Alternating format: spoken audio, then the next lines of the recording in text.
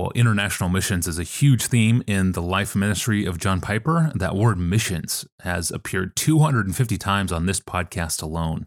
The church has global aspirations. Our ongoing prayer is the prayer of the psalmist. Let the nations be glad and sing for joy. Psalm 67:4. Amen. Let the nations join the chorus of joyful praise to our God through Christ. And use us, Lord, in that process. And so we pray regularly here at Desiring God that the Lord would bless our global outreach and our translations efforts and our international travel. But you may be like Pastor John and myself. We live in large cities in the United States. And here it's very easy to be buffered from the needs of the world. And yet we too are called to feed global aspirations in our own lives and in our own churches. Missions was woven into the fabric of the church from its very inception. It's why our Savior told his very first followers in John 10:16, I have other sheep that are not of this fold. I must bring them also, and they will listen to my voice. So there will be one flock, one shepherd. End quote. Here's Pastor John in a 2011 sermon to explain why we need these words in America today. I am praying that John 10:16 will fill you with a confidence that the saving, global, worldwide, all peoples including purpose of God and your place in it cannot fail, will totally succeed. That's the last thing I want to try to make plain. You might say, and you'd be right, we've already seen that.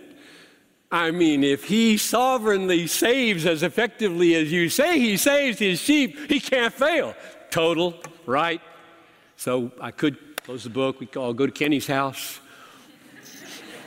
You don't know what we're talking about at the South Campus, do you? North Campus, doesn't matter. But we're not going to stop because there is so much in this verse I have not said yet that is so massively important for your life and for the mission. I want you to feel now the thrust of the words, not of this fold. Are you with me? I have other sheep that are not of this fold. And then the other thing I want you to focus on is one flock and one shepherd. Those are the two things we're working with for the last few minutes of this sermon. I have sheep. They're not of the fold.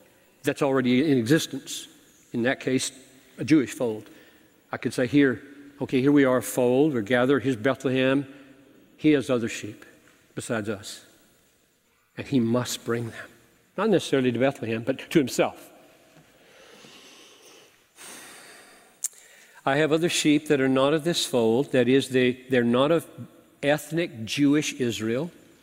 I must bring them also. They will listen to my voice. There will be one flock that is from all the ethnic groups. You may think, well, that's an overinterpretation. Yeah, it would be if I didn't have a lot of other John statements in mind, which I'll show you. From all the other ethnic groups around the world with the Jewish sheep in one fold and one shepherd.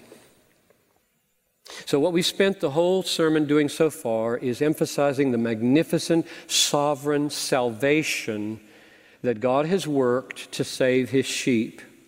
He chose us from before creation. He sent his Son into the world to lay down his life for them. He brought them to himself by his voice. Now here's the reason for emphasizing this second confidence.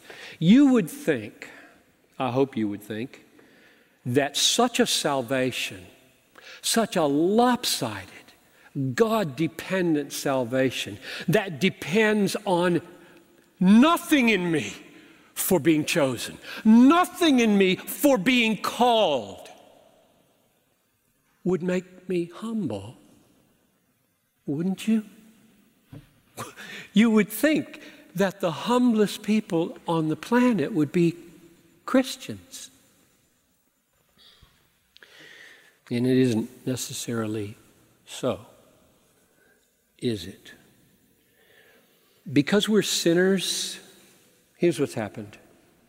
It has proved often in history that the church has become ingrown, indifferent to the world, and that our chosenness.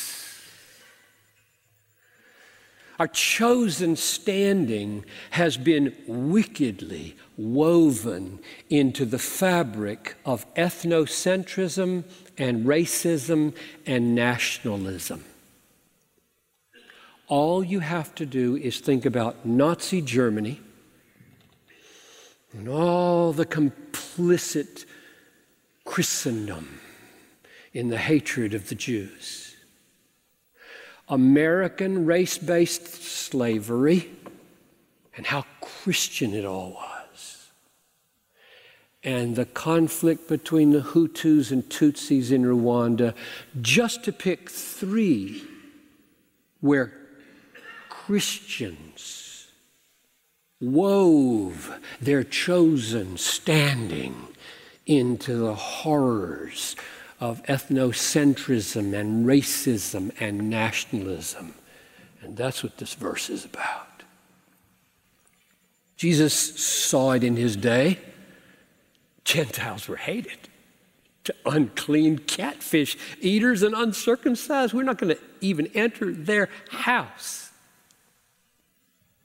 And Jesus saw it coming. And it's been there every century of this blood-soaked globe of ours. And he gave this razor-sharp warning to all of his flock.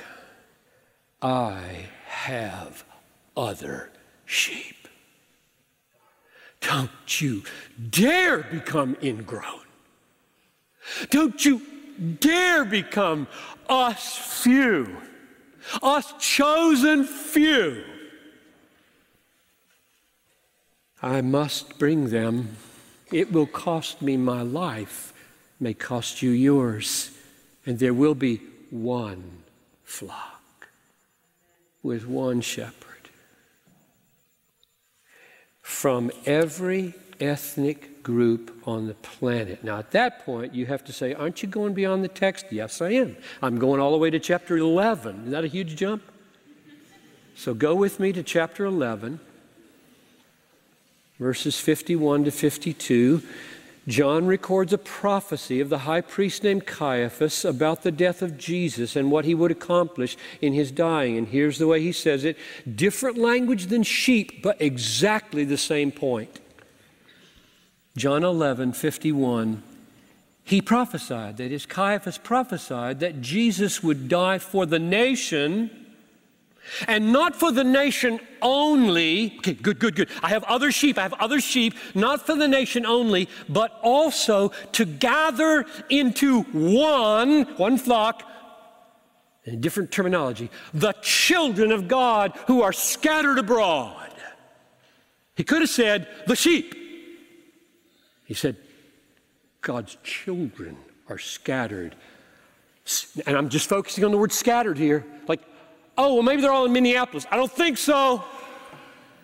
Maybe they're all in America. I don't think so. Europe, no. Africa, no. Asia, no. South America, no. Every people group. Now, aren't you going beyond that text? Yes, I'm going beyond the text. I'm going all the way to Revelation 5:9 because John wrote Revelation 2. Okay. So let's finish it off, nail it down exegetically. Revelation 5, verse 9, the saints, the 24 elders, the four living creatures, this is belting out this song over the Lamb who was slain to say why he was slain. Why was he slain? Okay, here it is. Worthy are you to take the scroll and to open its seals, for you were slain, and by your blood you ransomed people for God from every tribe and language and people and nation, and you made them a kingdom, one kingdom, and priests to our God, and they shall reign on earth. And that's enough for me. Now I know what he means when he says, I have other sheep. I must bring them also.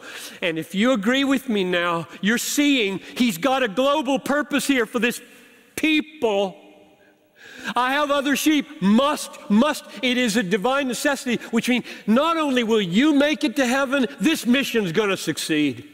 He died. You ransomed people for God from every tribe. He died for them. The Father gave them to him. He's going to speak over them. How? Missionaries, or whatever you want to call them, who cross a culture, learn a language, let the voice of Jesus be heard, and the sheep hear, and they come. Don't you love to read those stories? You go into some utterly unknown people group, you take a few months, you try to get it playing, and suddenly lights go on, and a church happens. Why? I must bring them. That's why. So, we, Bethlehem, must not disdain potential brothers and sisters anywhere, in any group. Oh, there is so much racism, so much ethnocentrism left over in America that thought we finished it off 40 years ago. We didn't, and you know we didn't. It's in your heart, it's in my heart, it's in black and white and red and yellow, it's in every heart. And the word that needs to go out continually is, I have other sheep. They're in all of those groups. Don't you dare look on any of those groups with disdain, as though you don't have a brother there that's closer to you than your mom, if your mom's not a believer. The bloodlines between you and your brothers and sisters in Jesus is a thicker bloodline that runs in your family. Man, such an essential point right there. That was from John Piper's sermon on August 13th, 2011, titled, I Have Other Sheep That Are Not of This Fold. If you have a sermon clip for me, email me your name, hometown, the sermon title, and the timestamp of where the clip happens in the audio. Tell me what stands out to you in it. Put the word clip in the subject line of an email and send it to me at askpastorjohn@desiringgod.org. That's our email address, askpastorjohn@desiringgod.org. I'm your host, Tony Reinke. We are rejoined in studio with Pastor John when we return on Friday. Good Friday. We'll see you then.